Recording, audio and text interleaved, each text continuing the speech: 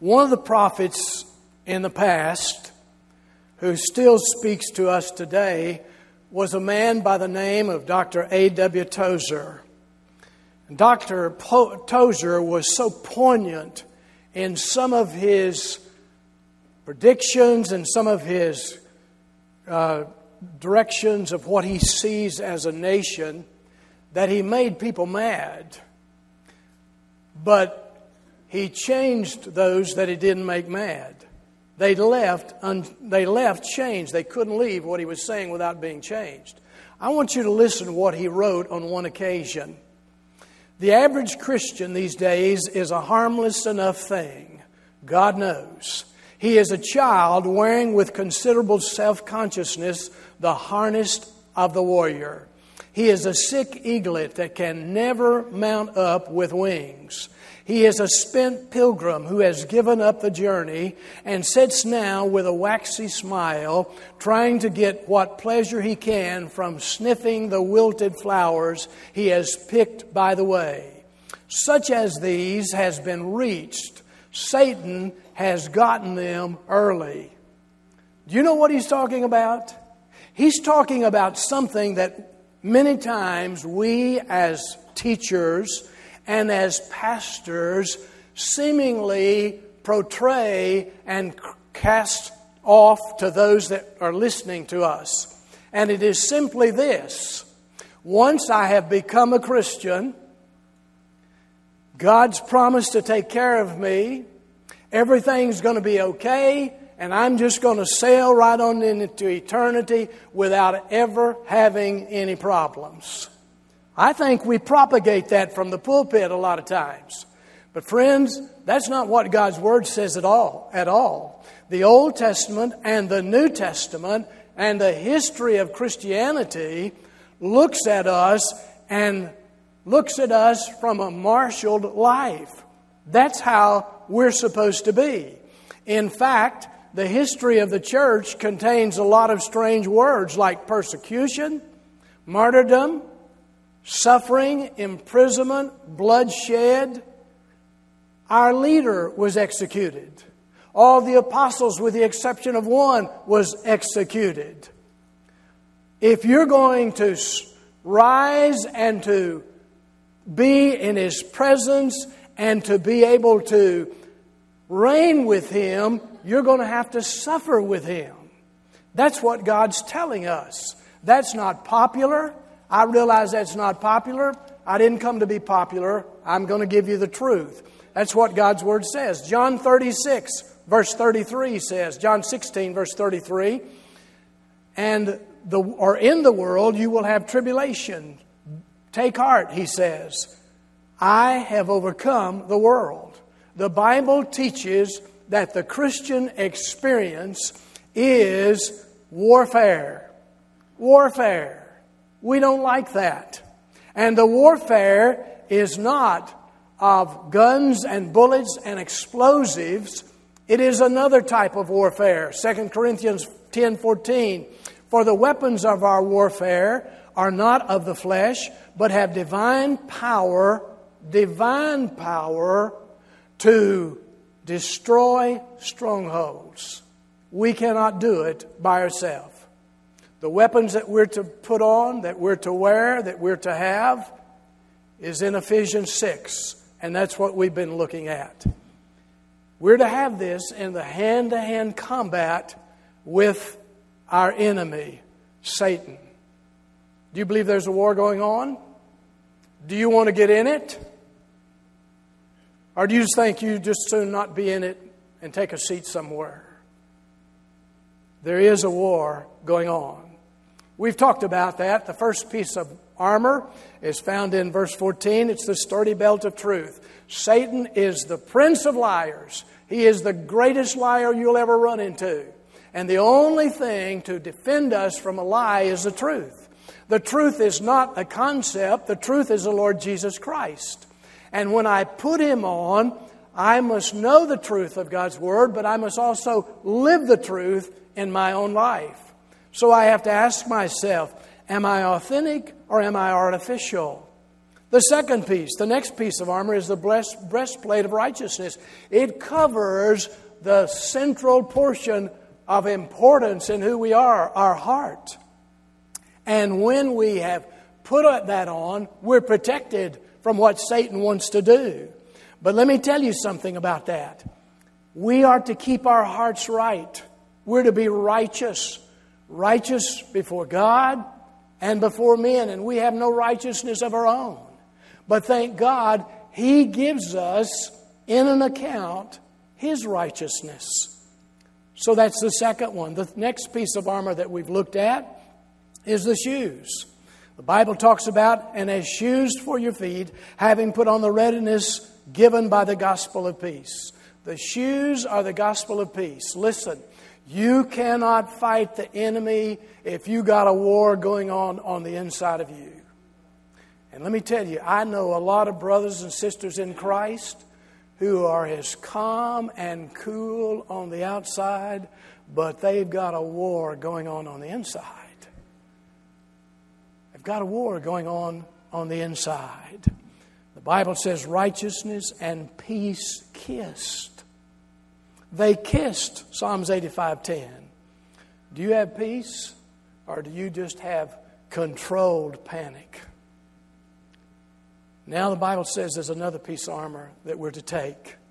And that's what we're going to look at this morning. I want you to see that. It's a shield of faith. Hope you have your Bibles open to Ephesians, the 6th chapter.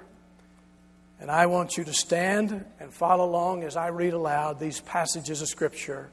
Ephesians 6, I'll begin in verse 10. Listen to what God's Word says. Finally, be strong in the Lord and in the strength of His might. Put on the whole armor of God, that you may be able to stand against the schemes of the devil. For we do not wrestle against the flesh and blood, but against the rulers, against the authorities, against the cosmic powers over this present darkness, against the spiritual forces of evil in the heavenly places. And then verse 13, therefore, take up the whole armor of God, that you may be able to withstand in the evil day, and having done all, to stand firm. Now jump down to verse 16. In all circumstances, take up the shield of faith, with which you can extinguish all the flaming darts of the evil one. So you can extinguish all the darts of the evil one. It's interesting what he's saying. He provides the armor. We're the ones that to take it up, to put it on. He doesn't just drop it on us. It's our personal duty. It's our primary duty. It is our paramount duty. And it is our perpetual duty. All the time to be putting it on. Now the first three pieces of armor, while you're still standing, I haven't forgot to set you down. The first three pieces of armor were introduced with the words, and it's interesting, having fastened on the sturdy belt of truth, having put on, the Bible says, the breastplate, having put on the readiness. But now there is a change in language. If you don't watch it, you'll miss it. Now, the transition says, instead of having, take up. Take up. That's what's going to happen in the rest of this weaponry. Take it up. Let me tell you what God is saying. Take it. Take it right now. Now is the time to have this piece of weaponry. Right now is the time. Would you pray with me? Father, I pray that your Holy Spirit today would touch hearts. And I pray that you would touch my heart. And Father, I pray that as you walk among us and you deal with us, that we as your people would respond to you. We would respond to you in a way that would bring brokenness and bring us to repentance before you. I pray that, Father. And I pray that as your people and as your spokesman today, that you would help us to see that there is a war going on and that each of us are responsible as your children to be able to stand and stand firm when the enemy comes after us. So God, may that become real to us this morning. Not just words on a page, but a lifestyle.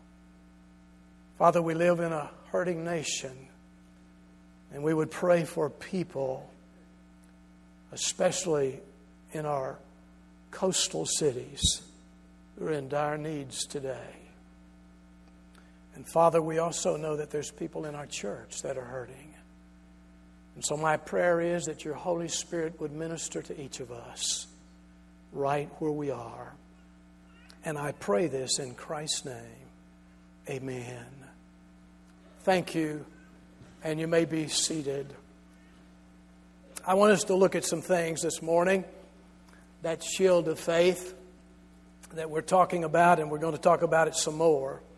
Satan's first work with people is recorded for us in Genesis. And we have an idea of how he works. How he worked there in the garden is how he works now right here in Grapevine. He hasn't changed. There's very little original with Satan. But he still does the same thing.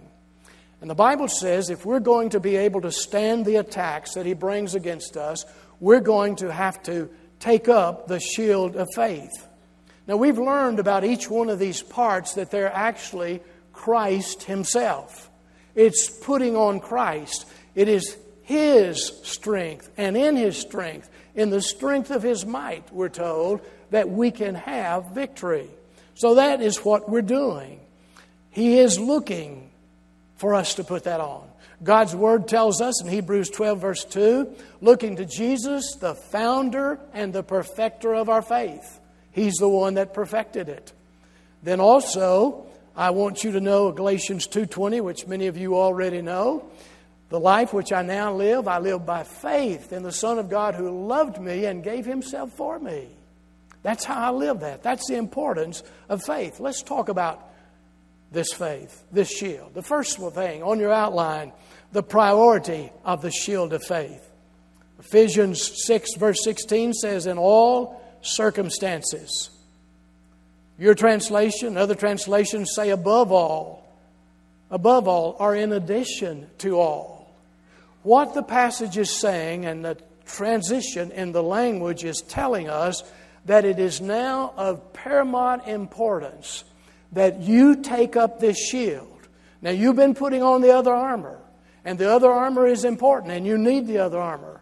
But now, it is very, extremely important that you take up the shield. Without the shield, you're vulnerable. Your life is.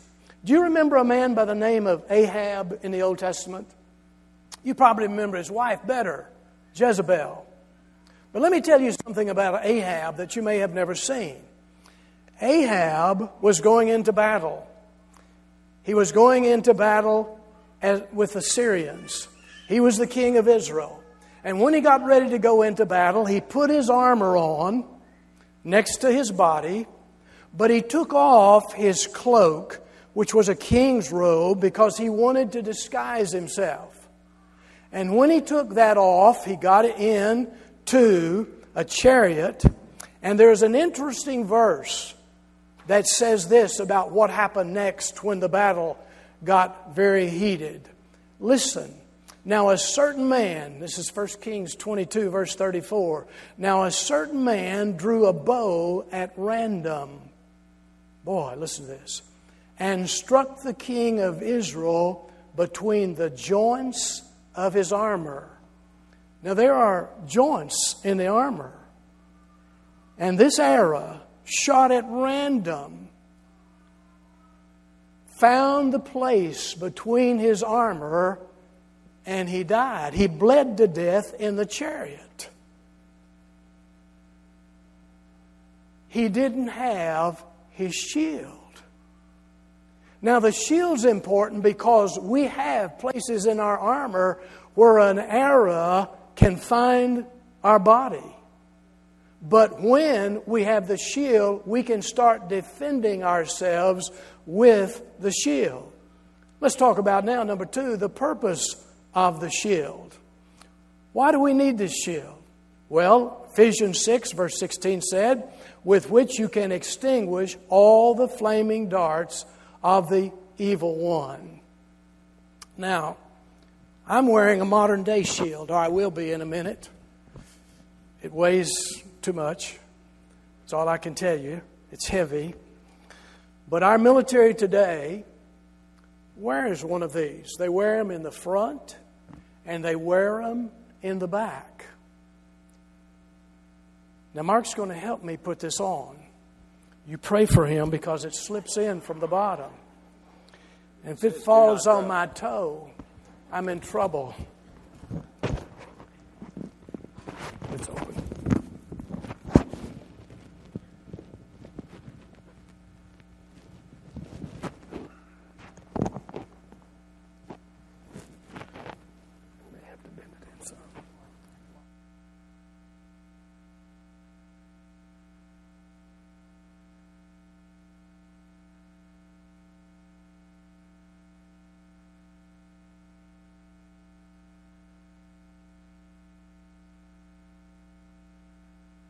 Velcro that back up. I don't want that falling on my toes.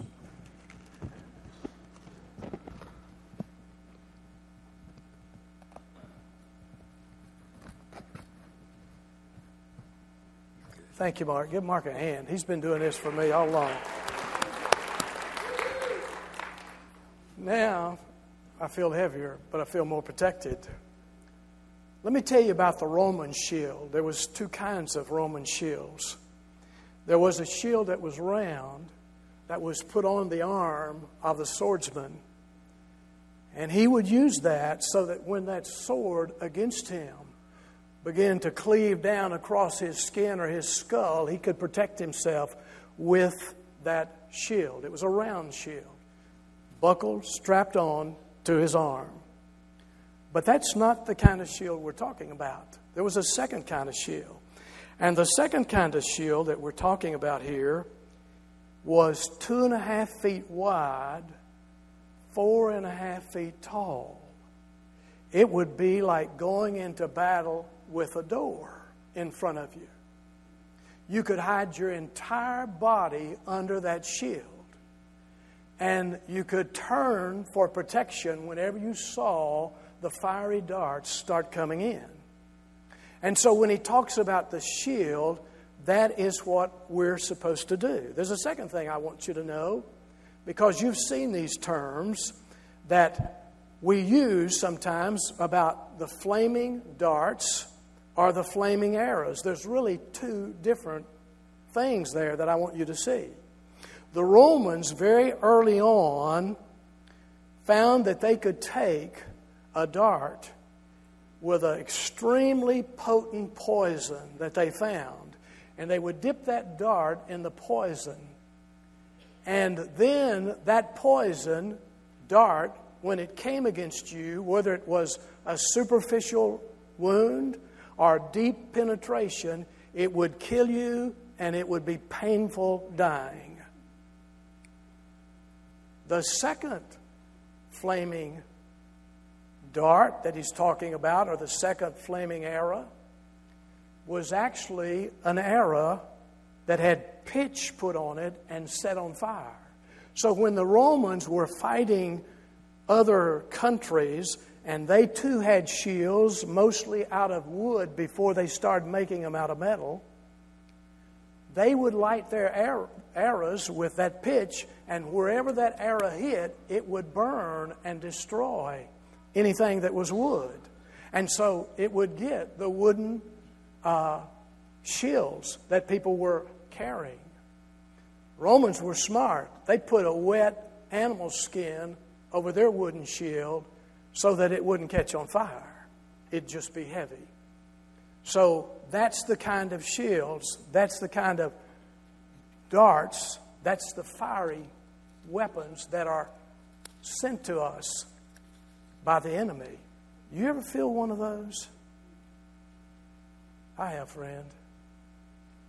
And I want to tell you about those fiery darts. They hurt a long, long time after the initial penetration. And Satan knows exactly where the places are in your weaponry so that he can get past those to get at you. That's what he's talking about. If you're a follower of Christ, you need to know that Satan knows all of that. And these darts have one purpose, or these arrows, and it is to produce distress of your mind, depression of your spirit, and it's to bring discouragement to your soul. That's what it does. Long after these arrows are gone, the pain is still there. Let me give you the third thing, the potential of the shield of faith. Some of you have already decided, Kent, before you go any further, I want you to know, if I could tell you face to face, that you have no idea how Satan comes at me. And every time somebody gets up and preaches, they just talk glibly about what Satan can do and all this sort of stuff. But you have no idea, Kent, what I face every day, every moment. You can't talk glibly about that. Well, let me share something with you, friend. Again, to what God's Word says in Ephesians 6:16, with which you can extinguish all. Not some, not part of them, but all the flaming darts of the evil one. All of them. I want you to know something, friend. If that's a mindset that you have, that Satan's coming at you with something that there is nothing that can stop him, I want you to know God's talking just to you this morning. I want you to know that. I want you to understand that. That shield of faith is for that, whatever that is in your life and whatever you are carrying. That's what he's talking about. When you get a hold of this truth and the promises of God, you don't have to live as a victim to what Satan is doing in your life. Look at number 4, the protection of the shield of faith. What does the shield protect? Well, I want to show some things that it protects. I want to begin back in Genesis. Listen to Genesis 3. In Genesis 3, in Satan's opening performance with mankind, I want you to see what's been recorded for our protection. The first bullet there. The first dart is doubt. Write that on your outline. Doubt. Genesis 3, verse 1. Now the serpent was more crafty than any other beast of the field, and the Lord God had made. He said to the woman, did God actually say, you shall not eat of any tree in the garden? Did God really say that? The first dart is the dart of doubt. If he can get you to doubt, then he's got you on the way to where he wants to go. He brings that doubt. You doubt God, you doubt his integrity, you begin to doubt everything about him. But the second dart is denial. Write that in, would you? Denial. Eve tells the serpent, the Lord told us, or God told us, not to eat of that or even to touch it. For from the time that we do, there in the midst of the garden, we'll die. We'll die. Now listen how Satan comes back here in Genesis 3, verse 4. But the serpent said to the woman, you'll not surely die. Now Satan is too smart to come with denial as the first arrow. He's too sharp with that, to do that. But it will not be long after he gets you to doubt that he will begin to flat out deny what God says, because he wants to get you to do that. First doubt and then denial. But I want to show you something else too. The third one there. The third one is deception. And it is most poisonous. Most poisonous. Listen, if you will, to how he deceived Eve. Genesis 3, verse 5. For God knows that when you eat of it, your eyes will be opened, and you will be like God, knowing good and evil. A third dart has penetrated her heart. That's what he's done. As you well know, Satan's arrows find the weak places. But let me remind you of what he always starts with. Satan always starts with doubt. Every time he starts with doubt. Now let me share something with you. I talked a few weeks ago about first mentioned in the Bible. Let me tell you when the word shield is first mentioned in the Bible. It's all the way back in Genesis 15:1. Listen to this. After these things, the word of the Lord came to Abram in a vision, saying, "Do not be afraid, Abram. I am your shield, your exceeding and great reward." After these things, God is saying, I am your shield and I am your reward. After these things, what does that mean? What happened before this? Well, let me tell you what happened before in chapter 14 of Genesis. You probably remember this story. There was 4 kings who combined their armies and went down into the valley, the plains, to take 5 cities, 5 kings and their cities. And they had success. They went in and they took all the wealth and they took all the people and they began to march them back to their place. 4 defeated 5. Someone escaped and they came to Abram and he got the word that they had taken those, especially the kings of Sodom and Gomorrah, and he had a nephew living down there. The Bible says that he took 318 men that had some training in warfare. And he takes those men and they go day and night, just continuous hours until they catch up to that army of 4 kings with all their loot and all their people. And when he goes in, it's a God thing. Those 318 men take back all that those 4 kings have gotten. He takes back the people. He takes back the wealth. He takes them all the way back to those 5 cities that they had lived in that were now in shambles. And when he takes them back, one of the kings say to him, to Abram, the king of Sodom, he says, I want you to just give me the people. You can have all the wealth. And he says, I don't want the wealth. Listen to what he says. I will take nothing from a thread to a sandal strap from you, because I don't want anybody to say that you made me rich. Now, chapter 15, after these things where we started, Abram is making his way back across the plains to go across the mountains to where he was. It's been a long journey. He spends the night before he gets home in his tent. And he's sitting there in his tent, and God comes to him. And God says, do not be afraid, Abram. I am your shield, your exceedingly great reward. What does that mean? I'll tell you what that means. He's just defeated 4 kings who are mad and hot as they can be. He caught them by surprise, and when they can regroup and when they can get back together, Satan says, they're going to come after you. I know that feeling. There have been times when I thought I had great victories in my life, and I climbed up on that hill, and I sat down in the doorway of my tent, and all of a sudden, Satan began to come after me. You ever had those times? That's exactly what's happening to him right now, Abram. And God says to this man, when he's talking about that, he says, do not be afraid. I am your shield. I'm your shield. I'll protect you from whatever those 4 kings decide to do. Let me have some more of your divine thinking.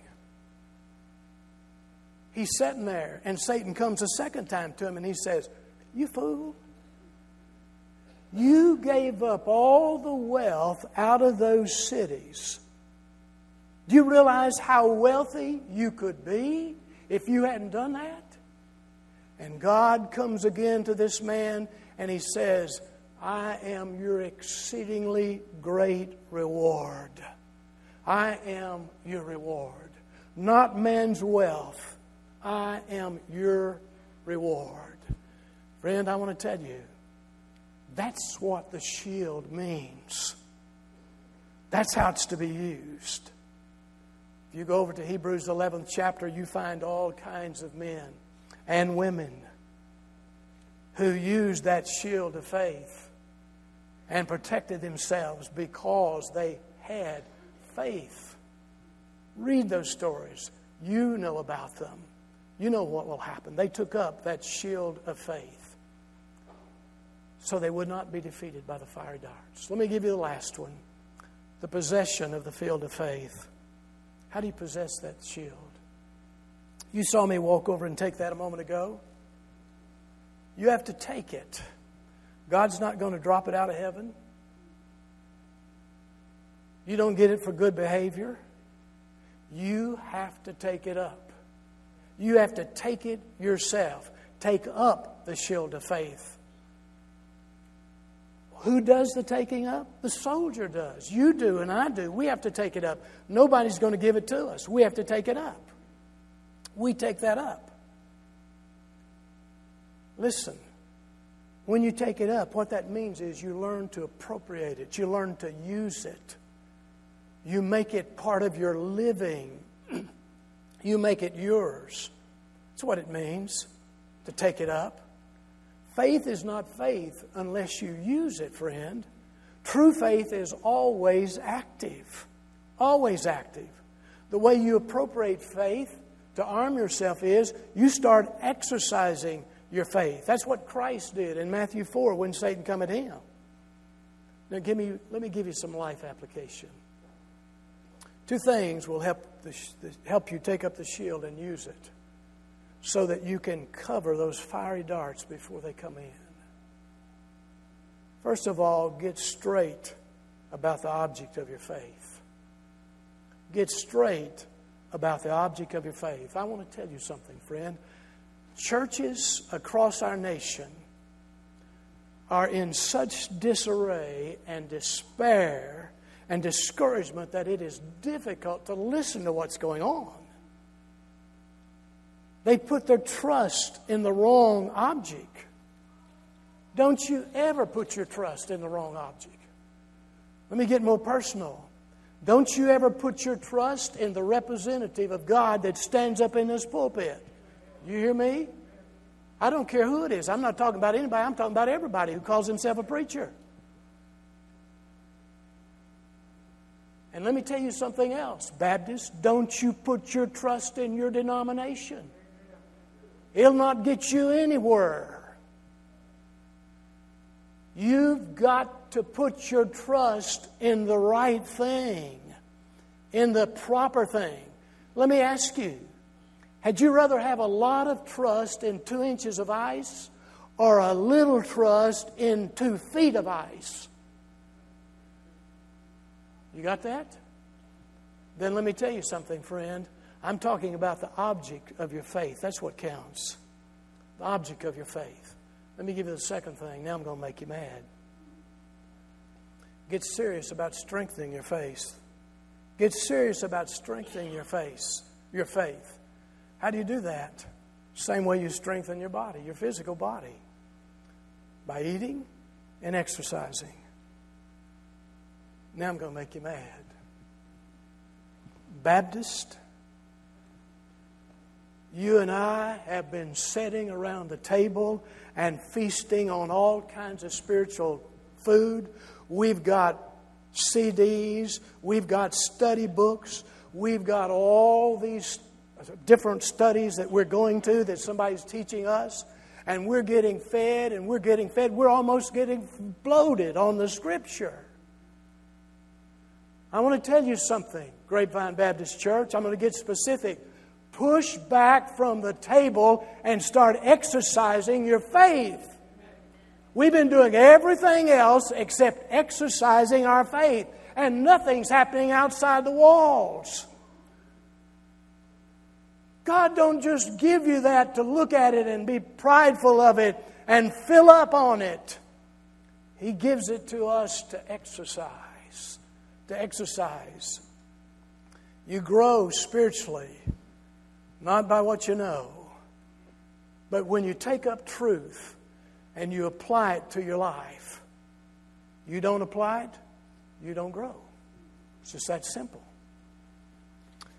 Friend, I want to tell you, this shield of faith that God has given us is to be used. And you'll find out that you can put on all the other weaponry. And if you don't take up immediately that shield of faith, you're going to find Satan right in your corner all the time. Right in your corner all the time. Friend, I'm not just doing this for visual effects. I want you to understand God has told us to take up that shield. Take up that shield. I want to ask you to stand. We're going to have our